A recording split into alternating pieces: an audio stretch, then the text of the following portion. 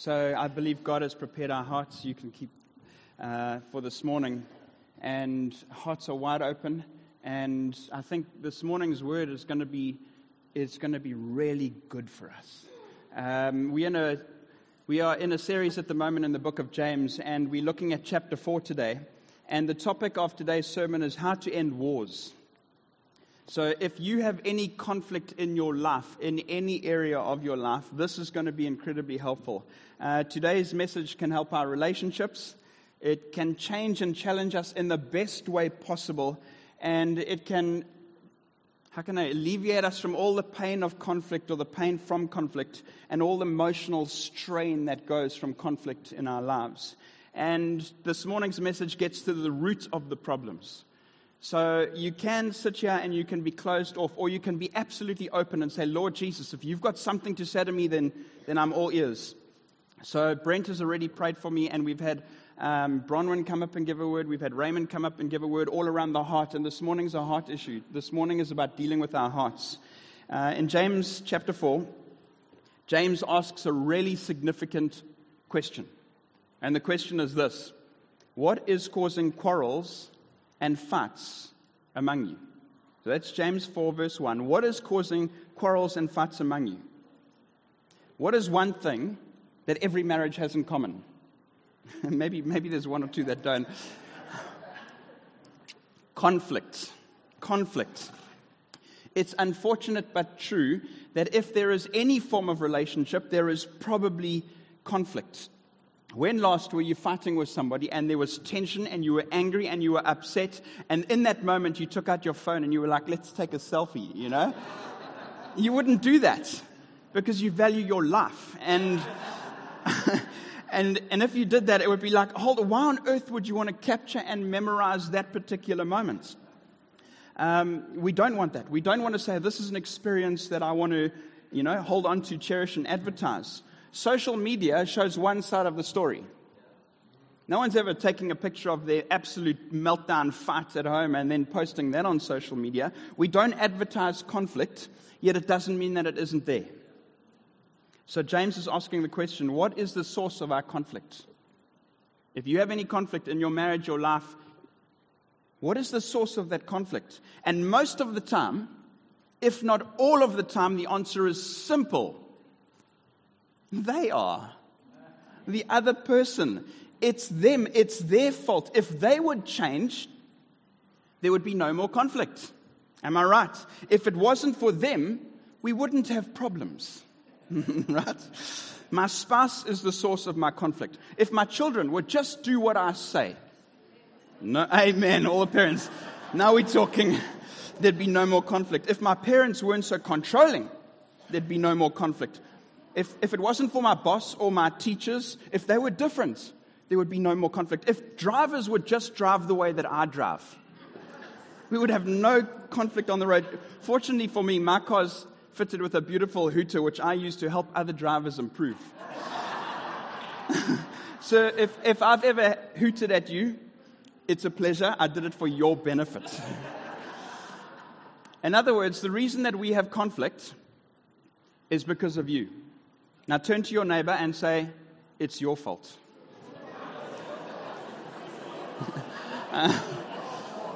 Guess what? I don't have a neighbor, so it's not my fault. Now the whole church is going, I know what's wrong with Tim. No. So James takes us a little deeper. And I see I haven't put these in red, but they should be on the screen. James 4 verse 1 and 2a from the New Living Translation. It says, what is causing the quarrels and fights among you? Now how's this for posing a question to a possible solution to the conflict? Don't they come from the evil desires at war within you? You want what you don't have, so you scheme and kill to get it. And as we go through this text, we'll see how James takes us deeper and deeper and deeper and eventually gets to a root issue. So to simplify, James is saying this. The reason that we have conflict is because we are not getting what we want. It's a root issue of conflict. When there's conflict, it means that I'm not getting what I want. I have certain needs and desires and expectations, and they are not being met. I have a certain plan on how I want life to go, and you are coloring outside of the lines. And this conflict can vary from superficial inconveniences, small little things, to monumental compromises. Conflict can erupt over the smallest insignificant situations, like when I'm driving in rush hour and somebody far more important than me decides to slow down all the traffic and cut in right in the front. That irritates me. That slows me down. That inconveniences me. You are upsetting me. So conflict rises up in my heart, and my preferred outcome for that person isn't positive. It's not very, that's a polite way of putting it. And of course, there are times where we are completely in the right. There are times that we are absolutely right, and the other person is completely out of line. James doesn't deny this. There are those times. He's saying that conflict is birthed from us not getting what we want. And when this happens, it essentially raises heart issues that we need to address. And this morning, I believe God spoke to us. Soften your heart. So the scripture highlights 2 heart issues that I'm going to talk about today. Quite heavy stuff, but so helpful if we will get it up. I'm telling you, it will change your life. If you're not married yet, it will prepare you for your future. If you are married, it can dissolve conflicts. If there's conflict in any area of your life and you take this to heart, it can disarm that thing completely. Stay with me. Today is incredibly helpful. Before we label anybody as wrong and us as right, there are things that we could be carrying in our heart that need to be addressed, and it's got nothing to do with the other person. It's got nothing to do with them, what they did. It's got nothing to do with that. And they are, number 1, idolatry. Number 2, a lack of trust in God. Now let me explain before you feel very judged. Verse 2 says, it says this: you don't get because you don't, you have conflict because we want what we don't have. There is another word for saying that you don't have what you really want, and that is the word covet. This is where we want something so badly that we believe that we can't be happy, content, or complete without it. I need this to work out a certain way, and if it doesn't, my happiness is absolutely gone.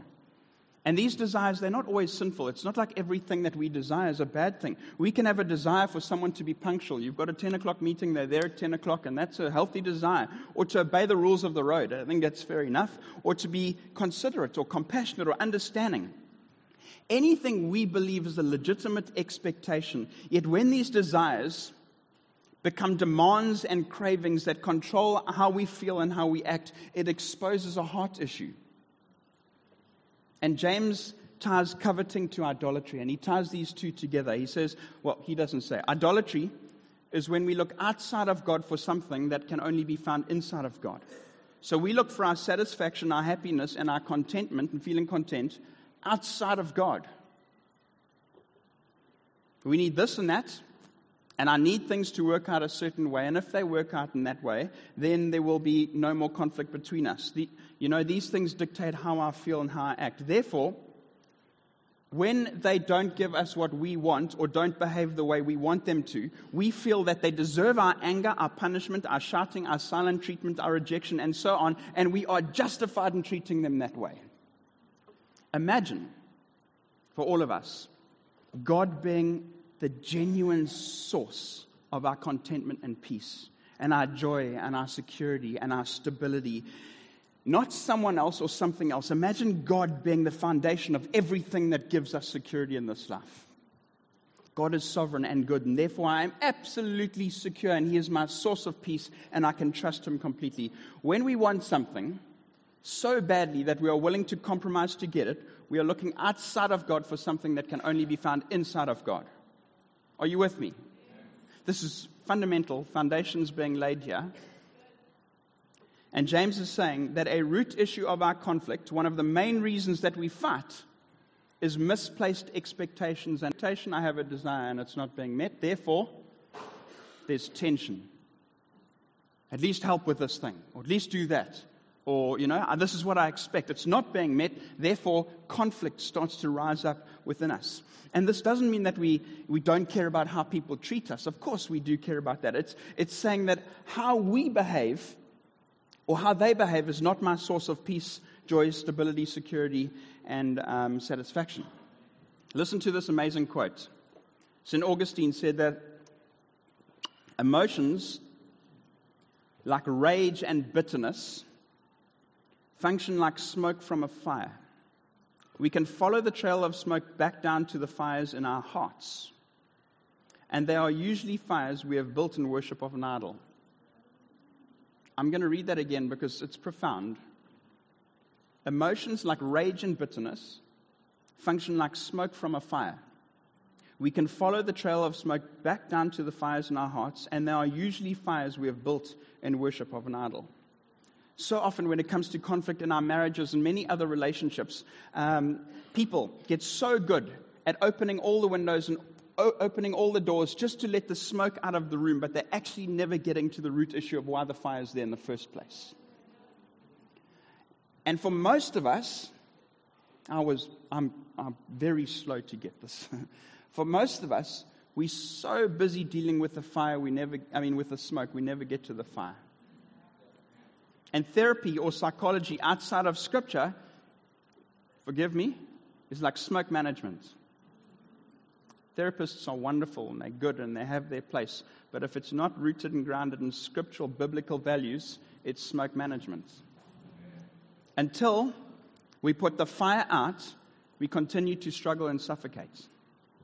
And most of us default to, but it's their fault. And James is saying, Tim, that's your fire to put out. I was thinking when I was going through this and prepping, I was like, Lord, does anyone in the church need this message as much as I do? I'm telling you now, this is a hard one to get. But Lord, I crave affection and attention and comfort and vindication and a trouble-free life. Cravings underlie conflicts. Get that? Cravings underlie conflicts. And we can talk about the smoke all day and how uncomfortable it is and how we wish it wasn't there. And James points to the conflict is just the smoke. That's just the smoke. Then he takes us further, explaining the source of the fire, why the fire is there, and how to put it out. James 4, verse 2. I don't know why all my colors gone. I don't know if the scriptures are up there. James 4:2 NLT. You want what you don't have, so you scheme and kill to get it. You are jealous of what others have, but you can't get it. So you fight and wage war and take it away from them. Yet you don't have what you want because you don't ask God for it. In other words, are we trying to squeeze out of somebody else something that only God can give us? We all do it. We are so guilty. I am especially so guilty. We try and squeeze out of other people what only God can satisfy. And because of the disconnect in the vertical, there's brokenness and conflict in the horizontal. If we settle ourselves here, we will have peace here. This is huge because wars have started over such significant issues. We know we turn mountains, molehills into mountains because at the time it is a mountain to us, and that's all we can see. Because and at the time and over time, our feelings are completely real.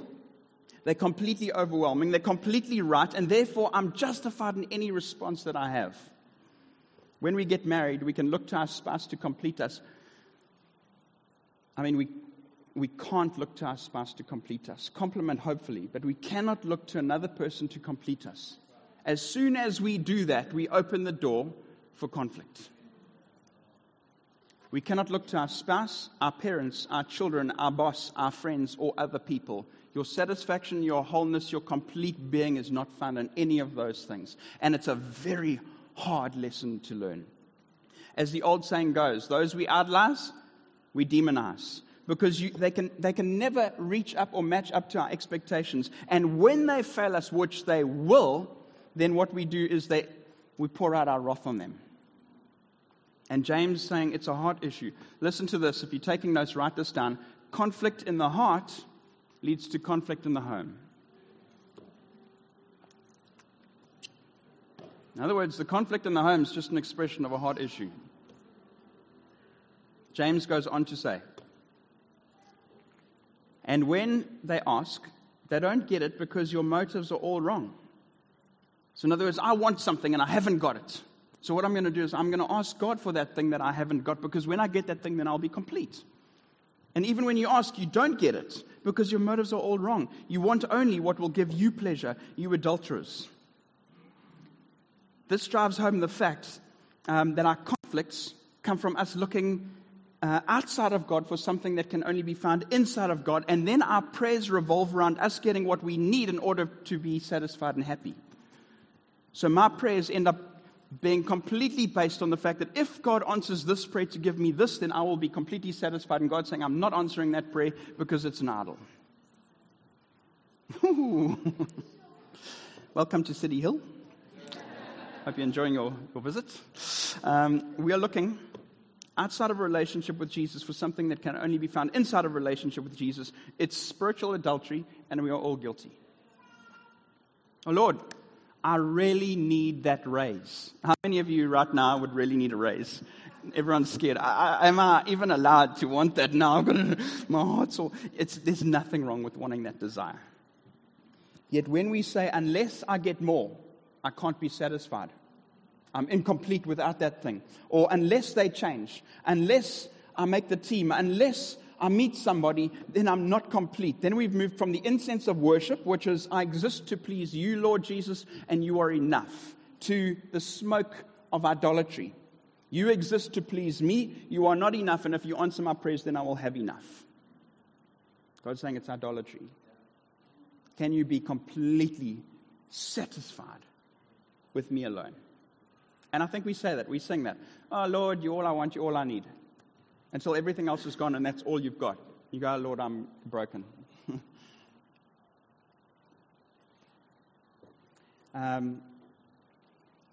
So where am I? We are all guilty.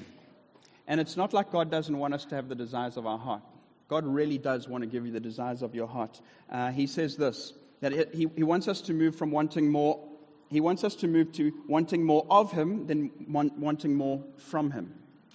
Because what we do is we go through life and we think our satisfaction and our joy and our completeness and everything is just when I receive that thing, when I receive that thing, when I receive that thing. And we keep saying, Lord, I want more from, I want more from, I want more from. And God's saying, I won't answer that until you ask for more of.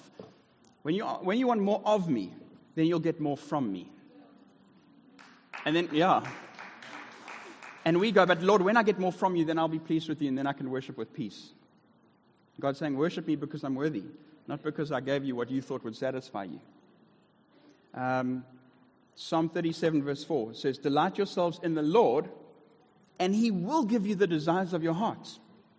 Worship is to delight ourselves in the Lord, and His answer to our prayers is yes and amen. Idolatry is to delight in our desires. What's so amazing about James is that he doesn't just say, look, you've got a problem, everyone. He shows us the problem behind the problem and then how to fix the problem. So how do we end wars? How do we remove the fuel from the fire that's creating this conflict in our heart? On a personal level, my pride has cost me so dearly in this area so many times, far more than I'd like to actually admit. If you're writing notes, write this down. This is very important. When it comes to conflict, if you are having a fight with somebody right now, the goal is to be right with God. The goal of your conflict is to be right with God. When we leave the with God part out, we can win the argument but lose the war. We're right on the outside, but we're wrong on the inside. We can feel so good about being so right and that we got what we wanted, yet we burned bridges, we failed the test, we've lost our testimony all at the same time. Idolatry says the most important thing is that I'm right and I get what I desire. That's idolatry. I'm right and I will get what I desire. Worship says the most important thing is that I'm right with God and do what He desires. In that order. And then God says this, when your heart is to be right with me, then I will give you the desires of your heart. This thing is traveling. So if we are in conflict right now, how does James tell us to be right with God? And I know this is so simple. It was written 2,000 years ago, and we still have this morning on the way to church. So the solution is old, and it's super simple, but obviously it's difficult to receive. Otherwise, we wouldn't have any conflict with anyone because we would have received this thing. James 4, verse 6 to 10 says, And he gives grace generously, as the scripture says, God opposes the proud, but gives grace to the humble. So when we're fighting with our spouse and we're proud and we think, I'm right, God opposes the proud, but gives grace to the humble. So there's a devil outside of your conflict saying, you are right, fight for your rights, stand up for yourself. You need to win this. Come close to God, and God will come close to you. Wash your hands, you sinners. Purify your hearts, for your loyalty is divided between God and the world. Let there be tears for what you have done, because we are all guilty. Let there be sorrow and deep grief. Let there be sadness instead of laughter and gloom instead of joy. Humble yourselves before the Lord, and He will lift you up in honor. James 4, 6 to 10, sorry. It simplifies. I'm going to put it into two categories. How to get rid of conflict. We humble ourselves, and we draw close to God. There we go. You've heard it. Now you'll never have conflict again. Thank you for coming. Please note, this is so important. It doesn't say you tell the other person to humble themselves and they must draw closer to God. It would help. But God says, you humble yourself and you draw closer to God. Oh, but Lord, I'm right. Again, humble yourself and draw close to God. You know, and I think, I wish so-and-so was here to hear this message. Oh, they really need this. That's the kind of thinking that got us into conflict in the first place. Clearly, this is more difficult than it sounds.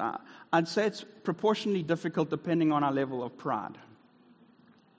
You know, we all think we're wonderful, and then all of a sudden when you come to this thing and you go, you can be so right and you can revel in your rightness. And God's saying, can you humble yourself? So, and Sophie last week preached on wisdom. Knowledge is to say, okay, I understand this. Wisdom is to start applying this. Our marriages, our relationships with our friends and our family and our colleagues and strangers will be significantly different if we had absolute peace and security in our relationship with Jesus Christ. And what you think and say and do does not rattle me. Of course I care. Of course it affects me. I have feelings. But it's not where my security comes from. I'm saying that's where I'd love to be. James 4 verse 10 says, humble yourselves before the Lord and He will lift you up in honor. So when it comes to conflict, the coin of humility has two sides. And I'm going to read them both. Side 1, this is 1.1 if you're taking notes. We humble ourselves by acknowledging that there may be a good reason that God is not giving us what we want. Maybe you're trusting God for something right now. And God's saying, it takes humility to trust that I actually know why that hasn't come yet. Psalm 84, verse 11 says this, for the Lord God is our sun and our shield. He gives us grace and glory. The Lord will withhold no good thing from those who do what is right. So this, you know, when we don't get what we want, it doesn't mean that God isn't good, that He doesn't care, that He doesn't know, that He doesn't see. God sees exactly where you are. He knows exactly what you're going through. He knows exactly what you need. And can we say, Lord, in humility, I trust you, even though I haven't seen that yet? And actually, Lord, even if you didn't answer that prayer, which I feel is a fundamental need in my life, I am secure in you. You are all I need. God knows exactly all the details. He does not overlook your pain, your suffering, your confusion. And I believe this. There are people in this room that are carrying things in their heart that their spouse doesn't even know. And you have these wants, desires, and needs. And I can tell you, if you take those things to God, God will satisfy your needs because He is where your solution is found. And the more we harbor those things, the more conflict starts to rise. Oh, but Lord, I need what they are not giving me. I need what I need I can't get from them. Humble yourself. God says, I see your struggle. I understand your pain. Can you trust me? If God is withholding what we think is good, His reason is better than our desire. Oh, but Lord, I need that relationship. I need that raise. I need that win. I need that healing. I need that connection. To humble ourselves to say, God knows that already. And He's saying, you are absolutely at peace and you're secure and safe when I know that you know those things. You need those things. And if you want more of me, you will get more from me. But be secure in who I am. Even if my plans if my plans are the opposite to God, Lord, I will lay down my plan and I will follow you because you are worthy of trust. To humble yourself is a very difficult thing. This is a heart issue. As a church, like twice a year, we fast together. The whole goal of fasting is to humble ourselves. So I encourage you don't need to have a church fast, but if you want to, take a day, fast, and say, Lord Jesus, help me to soften my heart and to search my heart. Not to be so concerned about what everyone else is doing, but help me to have a moment with you. And when we fast, we like, Lord, I need food. I need that food, otherwise I'm going to die. And God's saying that reminds you of how desperately you need me above all things, the sustainer of life. Anyway, the second way that we humble ourselves is we humble ourselves by admitting that our idolatrous desires are a major contributing factor to the conflict. The person could be wrong, and let's just say that the person you're in conflict with is wrong.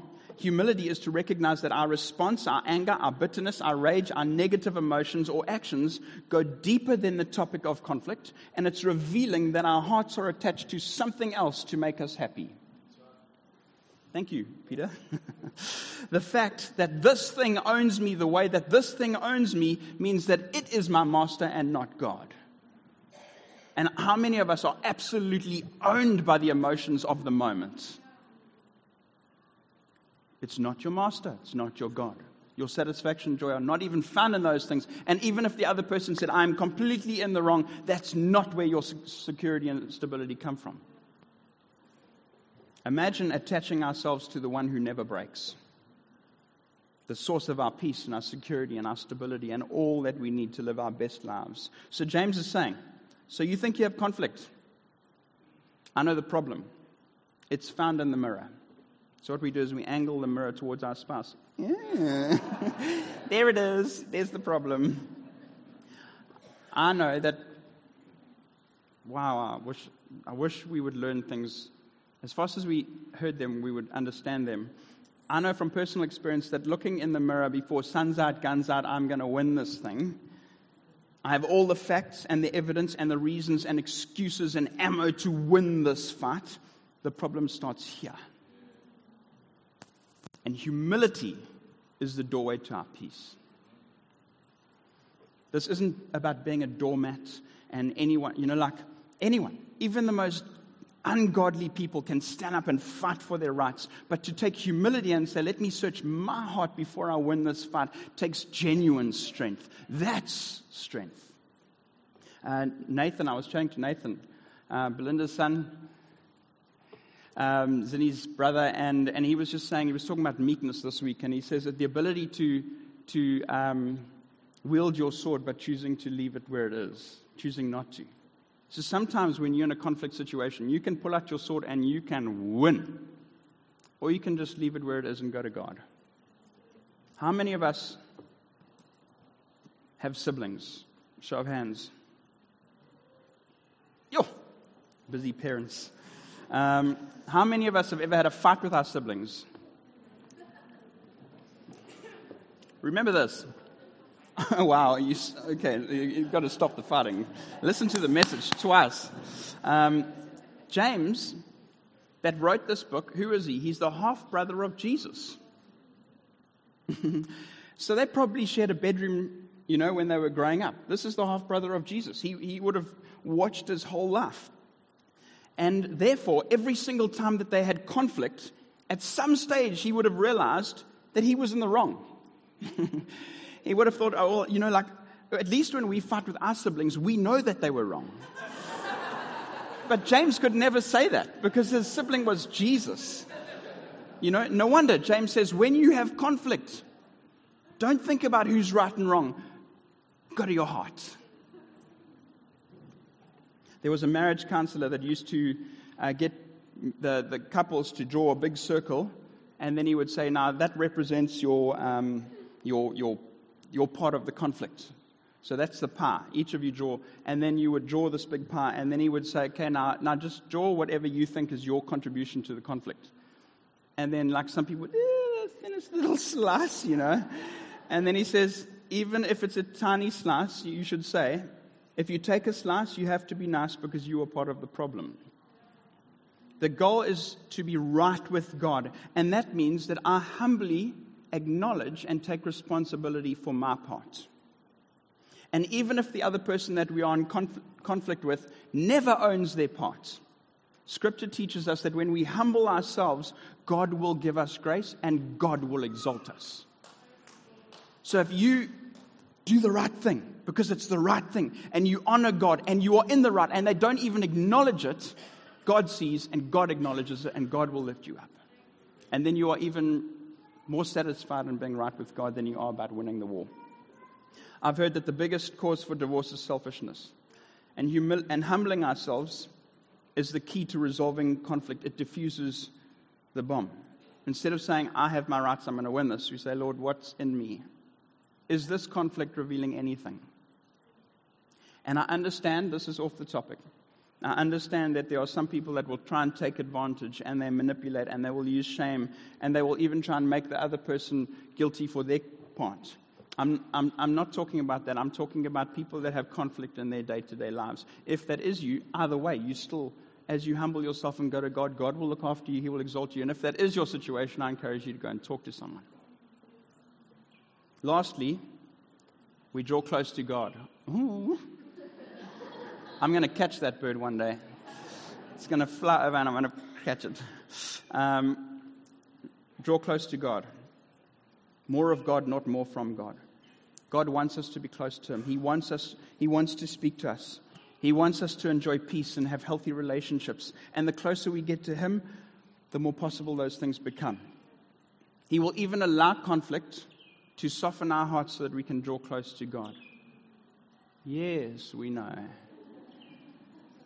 The security, hear this, the security, safety, and stability that we look for comes from God and God alone. Imagine this week, every time conflict comes our way, every time we feel angry, we humble ourselves, we search our own hearts, and we draw close to God. We're going to take a moment now. I have everything in my notes color coordinated. And today, all the colors were gone. So I was like, hold on. I was a bit confused. I hope you understood the heart of God there. We're going to come to the Lord's table this morning. And if there's conflict, this is a great opportunity to go before God and say, Lord, what in me needs to grow, mature, and change? Oh, but Lord, if they will change. No, Lord, there's a lot of smoke in my relationship. I don't want to just open the doors and turn on the fans. What I want to do is get to the root issues. I want to deal with the fire. So as we come forward and as we're going to have a moment, just you and God. And imagine a group of people absolutely humbling themselves before God and saying, Lord, my heart is not to be right unless it's just right with God. So we'll never have a fight again, guys. How cool is that? No more conflict. We are all on a journey, and we're all aiming towards that place. I know I'm not there yet, but that's my heart, is to get there.